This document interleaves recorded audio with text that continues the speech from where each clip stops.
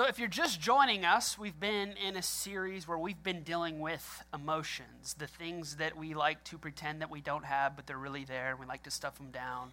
And so we've been dealing with this because we genuinely believe that if you look at America today, really our society, our world, we're dealing with a mental health crisis. And the truth is, if the church doesn't start addressing it now, we're going to be in a bad spot.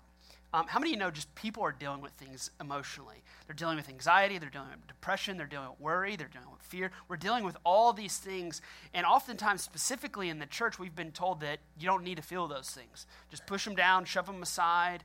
And so here's what we've said. You cannot be spiritually mature and emotionally immature. They don't go together. You cannot pursue God how you want to and still remain emotionally immature. The truth is, emotions should be indicators, because emotions actually reveal, and this is what we've been talking about through the entire series, they actually reveal our struggle with God. Like our anger actually says something about us. Our anxiety, our depression, our fear, it's actually trying to tell us something. And so we're trying to be aware of those things. But today I want to talk about an emotion that we all deal with. Now, I know throughout this series we've talked about depression, we've talked about anxiety, and I know that there's probably people genuinely in this room who have never felt those emotions. So you say, how does some of this stuff apply to me? So I decided to take a topic today that regardless of who you are, you deal with this topic. The emotion that I want to talk about this morning is anger. Anger. How many of you have ever dealt with some anger? How many of you have ever felt like justified for your anger? You feel that you have a reason to be angry and everybody else should understand why you're angry. Anybody know what I'm talking about? So here's what I'm going to do. I've never done this before, but I'm going to preach a sermon where I'm only going to give you one part of it, and I'm going to preach part 2 next week. Because what I want to do is I want to talk about dark anger. I want to talk about unrighteous anger first, okay? Because I think that's probably where most of us land. And then next week we'll talk about holy anger, a good type of anger. And I know what some of you are thinking. You're like, oh, mine is good. I am telling you right now, my anger is good. Most likely it's going to fall in the first category. So we have to address this one first before we move to the second one. But let's first define what anger is. Anger is simply our response when we feel attacked.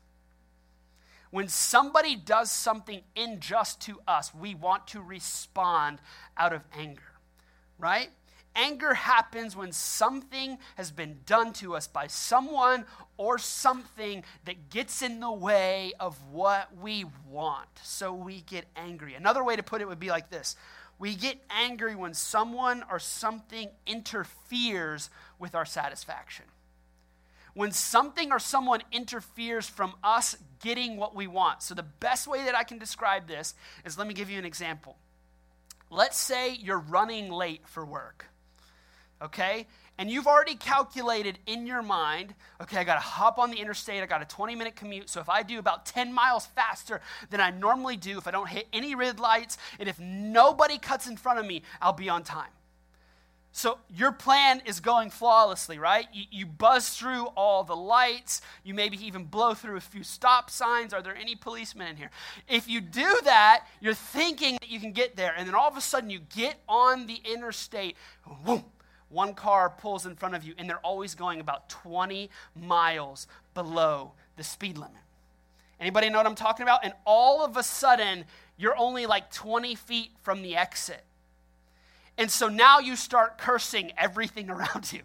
You start cursing, well, if I would have got up earlier, then I wouldn't have been late. Maybe you have some kids in the car and they're loud, so you start yelling at them. The reason I'm late is because y'all are driving me crazy and I'm frustrated. You start cursing the Louisiana road systems. If there wasn't potholes in these awful roads, I would have drove faster. We start blaming everyone and everything around us. Why? Because something or someone has interfered with us getting what we want. It is interfering with our satisfaction, therefore we get angry. We get angry because ultimately we get blocked from getting what we want, and it forces us to wait, and waiting only intensifies anger. Nobody in here would say, I just love to wait.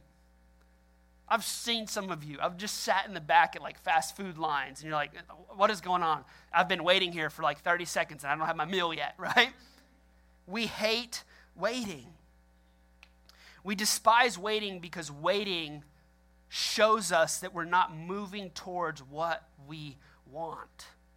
Ultimately, waiting intensifies our pain, and it reminds us that we're dependent creatures. That oftentimes to get what we really want sometimes relies on other people falling in line, right?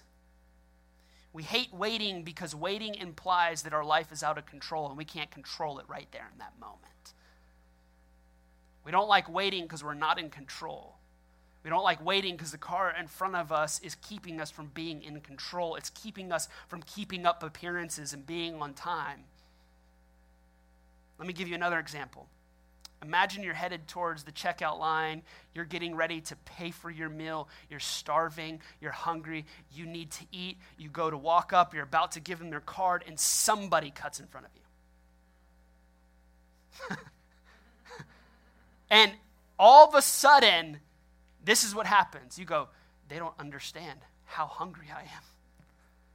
They don't understand. I was here first. The person that cut in line begins to become the object of your anger. And usually the people that cut in line reach inside of their purse and they pull out 18 billion coupons and only 2 of them work. Right? And they're like, I'm sure there's one in here that I can use somewhere. And you're just sitting there, and the longer you wait, you begin to grow with this anger, right? You begin to erupt, you begin to smolder. The peculiar thing about anger is oftentimes you don't even know it's there until you blow.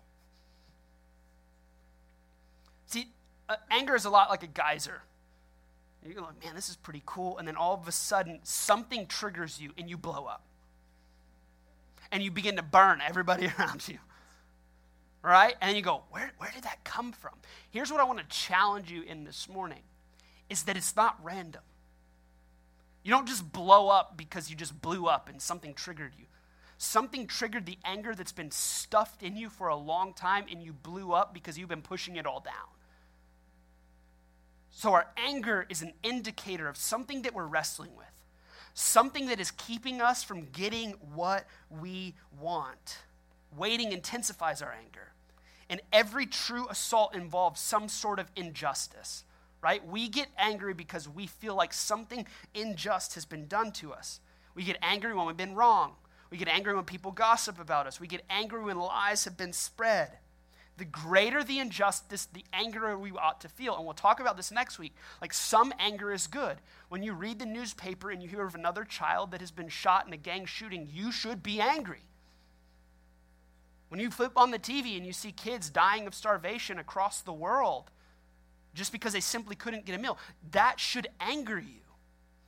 There's a healthy way that we get angry and think where we can use that and harness that, because ultimately sometimes our anger teaches us that we should be angry towards our sin and fighting it off. But let's be honest, most of us are not there. Most of us are angry because of something that happened to us in the past. I've said this all throughout the series. Some of us are living the life that we're living now because we simply never healed from childhood. We have wounds that we've pushed down, things that we've suppressed, things that we've never dealt with. And this is why at 30 years old, 40 years old, 50 years old, all of a sudden anxiety hits you and you go, where is that coming from? Why am I so angry all the time? You have years of compression that you've been pushing down. Listen to the voice of David, who is full of anger about an injustice that has been done to him. This is Psalms 109. My God, whom I praise, do not remain silent, for people who are wicked and deceitful have opened their mouths against me. You ever been there? People have opened their mouths and they're spreading things that aren't true. This is what he's saying. They have spoken against me with lying tongues, with words of hatred. They surround me. They attack me without cause. Now, this seems like a reasonable complaint, right? People were saying things about him. He's frustrated. He's angry. Now watch what he says to God. Appoint someone evil to oppose the enemy. I made a joke about it in the first sermon, but every sanctified Christian believer needs a friend who is not saved and is willing to curse somebody out for you, right? Hey, bro, I really can't do that, but you just handle your business, This is what David is saying. Appoint someone evil to oppose my enemy. Let an accuser stand at his right hand. When he is tried, let him be found guilty. He goes further, and may his prayers condemn him. May his days be few. May another take his place of leadership. Now watch this. May his children be fatherless and his wife a widow. May his children be wandering beggars. May they be driven from their ruined homes. This is in the Bible. He's angry. God, kill them. They're lying about me. They're spreading false things about me. God, I just pray, oh holy God, that you would allow the fires of hell to fall upon them. So David was not only angry, but he wants vengeance. How many know in our anger, we usually don't want to sit in our anger, but we want to pay somebody back. We want vengeance. Oh, you made me feel that way? So we sit back and we plan and we scheme. The next time I see that person, just wait. And we know the perfect thing to say that's going to set them off, that's going to wound them, that's going to hurt them. Hopefully it's going to make them angry. But can an angry heart that prays for harm also be a good heart? God designed and blessed anger in order to energize our passion to destroy sin. When we do the things that we don't want to do, that we look at that and that frustrates us and we go, man, I got to do better. Or when we look at the certain injustices in the world, and we look at the foster system and kids that aren't being taken care of, and you look at kids across the world that are hungry, really kids in your own backyard. It's funny, they always want to go across Africa to help hurting children. They're literally right next door to you. So those are things that should energize our anger and make us frustrated. But let's talk about unrighteous anger this morning. We'll talk about righteous anger next week. Unrighteous anger is a demand for justice now. A demand for justice now. We don't want to wait for it. We're not going to, God, I know that you get revenge on my enemies, but guess what? I want this one. I want this one. I want to take revenge. Dan Allender put it this way: unrighteous anger is a dark energy that demands for the self a more tolerable world now, instead of waiting for God's redemption according to divine design and timing. So God says, I'll pay them back in my own timing. And we go, but God, I like my timing. Because they hurt me and I want to hurt them back now. So I want to talk about 4 things that unrighteous anger does. The first one is unrighteous anger suppresses choice, specifically for the people that are closest to you. Now, the best way that I can explain this is to give you an example. The other day, I'm driving all my kids to school in the van. And I've got 2 arguing over candy. One was mad because I took his phone because he was at 10 o'clock at night, had his covers over him, and he's watching movies. So give me that phone, bro. So one's arguing over candy. One is arguing over the phone. And another is arguing who's smarter. Oh, yeah, spell it. I got Caroline, who's 1. She's screaming. Tim, who's sitting, he's just singing. He's enjoying life. He's the happiest kid on the planet. I'm like, how is this bro singing in the midst of such chaos? So I'm thinking there's only 2 things I can do: drive the van off of the road or scream. So I shout, are y'all really this immature? And in that moment, I want you to watch what happens. I changed the entire environment. And in that moment, I took their freedom away. Because all of a sudden, I could feel it. Everybody shrinks down in the van. Dad's about to lose it. He's about to kill somebody. Right? In an instant, I could feel everyone shrink in their seats. There was an atmosphere that invoked fear. They no longer felt that they could speak. Why? They were no longer free in that moment. Because unrighteous anger suppresses choice. They felt shamed and they felt vulnerable to attack. Unrighteous anger has the ability to set the tone and suppress choice. Have you ever wondered why people aren't honest with you? They're not honest with you because they don't feel safe with you. They don't tell you the truth because they always have to weigh out how your reaction is going to be. So people stop telling you the truth because they're afraid of your response. So this is why we have children that live like, oh God, I got to, like, is dad okay? Is mom okay? I'm just going to tiptoe around. I don't know what's going on. Could it be that your unrighteous anger is suppressing the choice of people around you? And the only reason it's suppressing the choice is because you're not living with satisfaction. They're not giving you what you think you want and need, so you have to control. Which leads me to point 2. Unrighteous anger consumes others. Unrighteous anger attempts to control the choices of others, especially when we believe the choice is essential to our well-being. So this is what unrighteous anger does.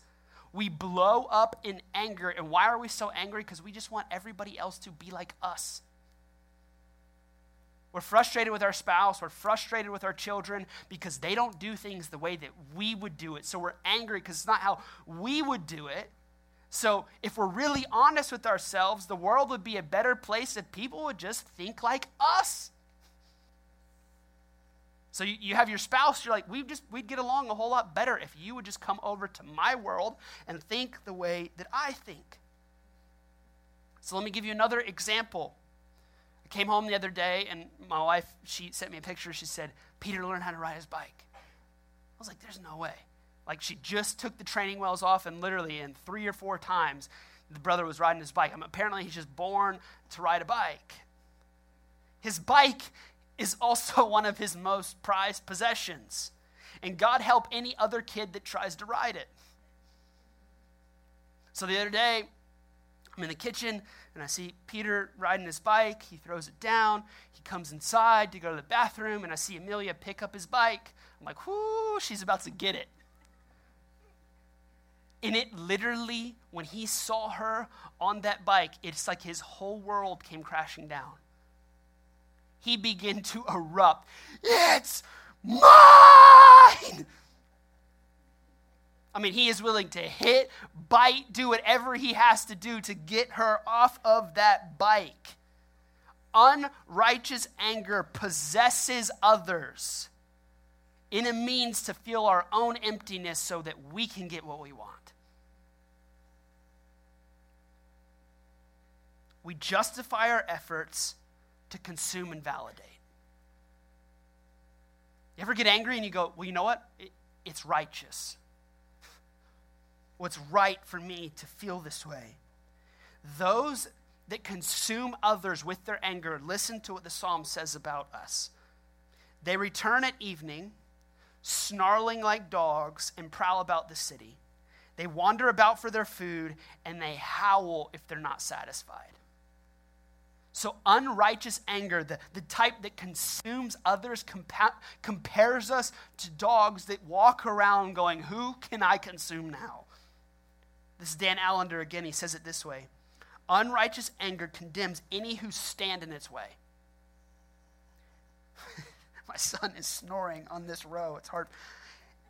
Unrighteous anger condemns any who stand in its way. Righteous anger desires to bless, to fill life, listen to me, rather than drain it. If you're constantly saying, man, I don't know why people don't want to hang out with me. I don't know why I don't have any friends. Ask yourself this question. Am I giving life to people or am I draining it? How many know nobody wants to be around somebody that drains life from them? So if you're not careful and we live in this unrighteous anger of consuming others, we become so focused to leeching on to people that we drain the life out of them. Isaiah again offers this in 8:21. He says, distressed and hungry, they'll roam through the land. When they are famished, they will become enraged. Meaning when they don't get what they want, their anger burns within them. Number 3, unrighteous anger condemns others. condemns others. The way I put it is this: unrighteous anger always harbors the hatred of Cain. It kills to make someone pay for the exposure and the pain that they're dealing with.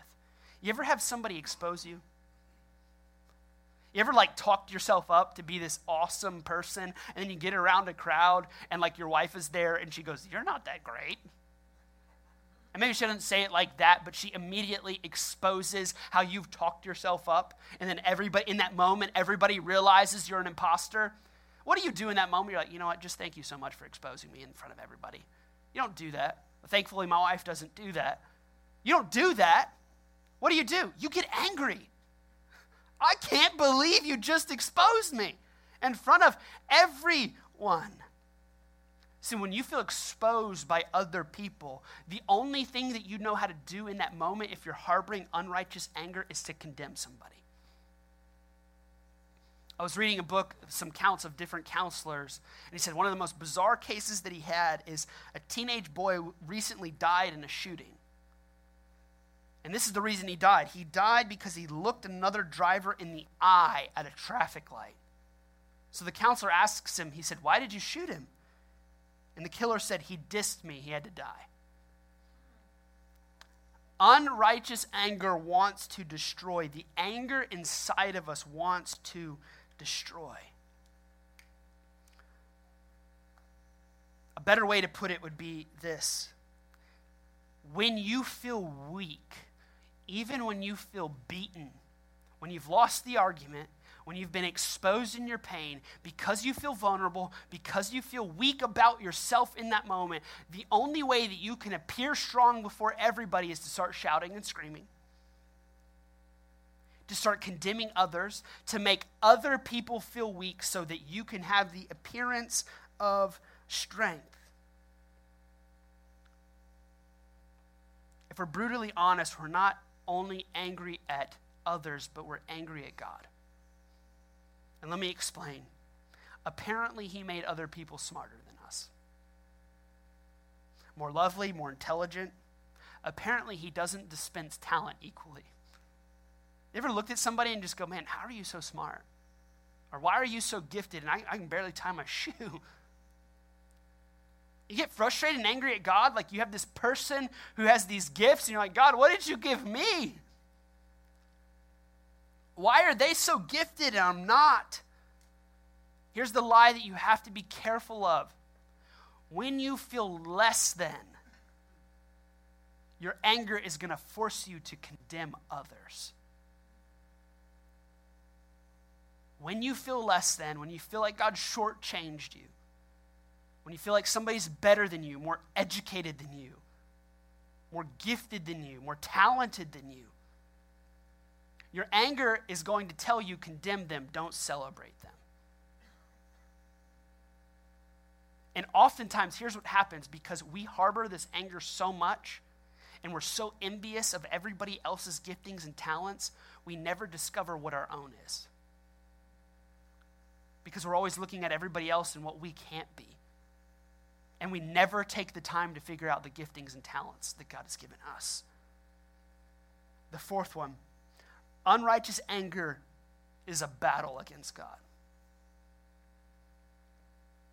The core of unrighteous anger is a hatred of vulnerability and a love of control. We don't want to be vulnerable, and we don't like to be out of control. And when God steps in our life, truly, and wants to set us free, we have to do two things. We have to give up control, and we have to be vulnerable. So if we're honest, our unrighteous anger is this battle between God saying, I'm trying to just help you and set you free. Psalms 2 describes the motivation of foolish anger. In Psalms 2, verse 1 through 3, it says this: "Why do the nations conspire and the peoples plot in vain? The kings of the earth rise up and the rulers band together against the Lord and against the anointed, saying, 'Let us break their chains and throw off their shackles.'" So here's the question. Why do people of this world rage? Why do we get so angry? Here's what's crazy. We actually get angry because we want to be free of our chains. And we believe that moving toward our own satisfaction is going to break those chains. therefore we get angry. Go, no, God, if I have this, I'll no longer be enslaved. I'll no longer be chained. We want to cut loose and do as we desire. We don't want the restraints and we don't want God's rules. But ultimately, unrighteous anger is a hammer that tries to break the bond between our connection with our Creator. But here's the good news. You may rage against other people, you may rage against God, and you may even expect him to rage against you. But instead, his perfect Son paid the wrath that we could not. Here's what's crazy. You ever gotten in an argument with somebody, screaming, yelling, and they usually feel like compelled to scream and yell back? But have you ever been in that argument where they won't fight you? And you're just like, fight me, right? You yell at me, say something. See, God is not like the people that we have altercations with. Well, we could yell, we could scream. We could have all these different things. He's saying, the wrath has already been taken care of. The anger that you have towards the situation and me has already been paid for. Like my Son took on all of that. So I just want to challenge you this morning that could it be that the things that you're feeling deep inside, the anger that you have about a particular situation, some of it may be just, some of it might be a holy, righteous anger. But others of it may be an indicator that there's something in our soul that is not being satisfied with the grace and the mercy and the love of God. Because your anger is an indicator that something inside is going on. Your worry is an indicator that something inside is going on. Whatever your emotions are trying to tell you is an indicator of something. And here's what it's indicating. It's God trying to connect with you in a deeper way. It's God saying, and I shared this last week, it's like God saying, we got to get out of the shallow water. Let's go in the deep. Oh, God, I'm comfortable in the shallows. I want to stay right here. He's like, I know you're comfortable, but you're not going to get from me what you need when the next season comes. Listen, the reason that so many of us are angry and frustrated at God because we feel like this whole Christian thing isn't working is because we're staying in the shallows. And God's saying, listen, you can't be a 40-year-old person and still operating out of a 15-year-old mindset. So here's what God's calling us into this morning. He's saying, listen to me. The stuff that you've dealt with in childhood, the stuff that you've shoved down, the injustices that have been done to you, the situation that you've wanted to forget, the situation that you've tried to drown out, the situation that you've tried to drink away, the situation that you tried to medicate out of existence. God's saying, let's deal with it. Let's deal with it. And he's not saying let's deal with it so that he can wound you. He's not saying let's deal with it so that he can crack open a piece of your life that you don't want to revisit. Is it going to be painful? Absolutely. But I promise you it's going to be worth it. Because here's what happens. When you start dealing with the stuffed emotions, chain by chain by chain, God starts setting you free. And all of a sudden you begin to go, man, this is the way that God intended life to be. God's intent for you is not to stay shackled in your shame. His intent for you is not to stay stuck in your anger and your frustration. He's saying, I made a way for that through my Son.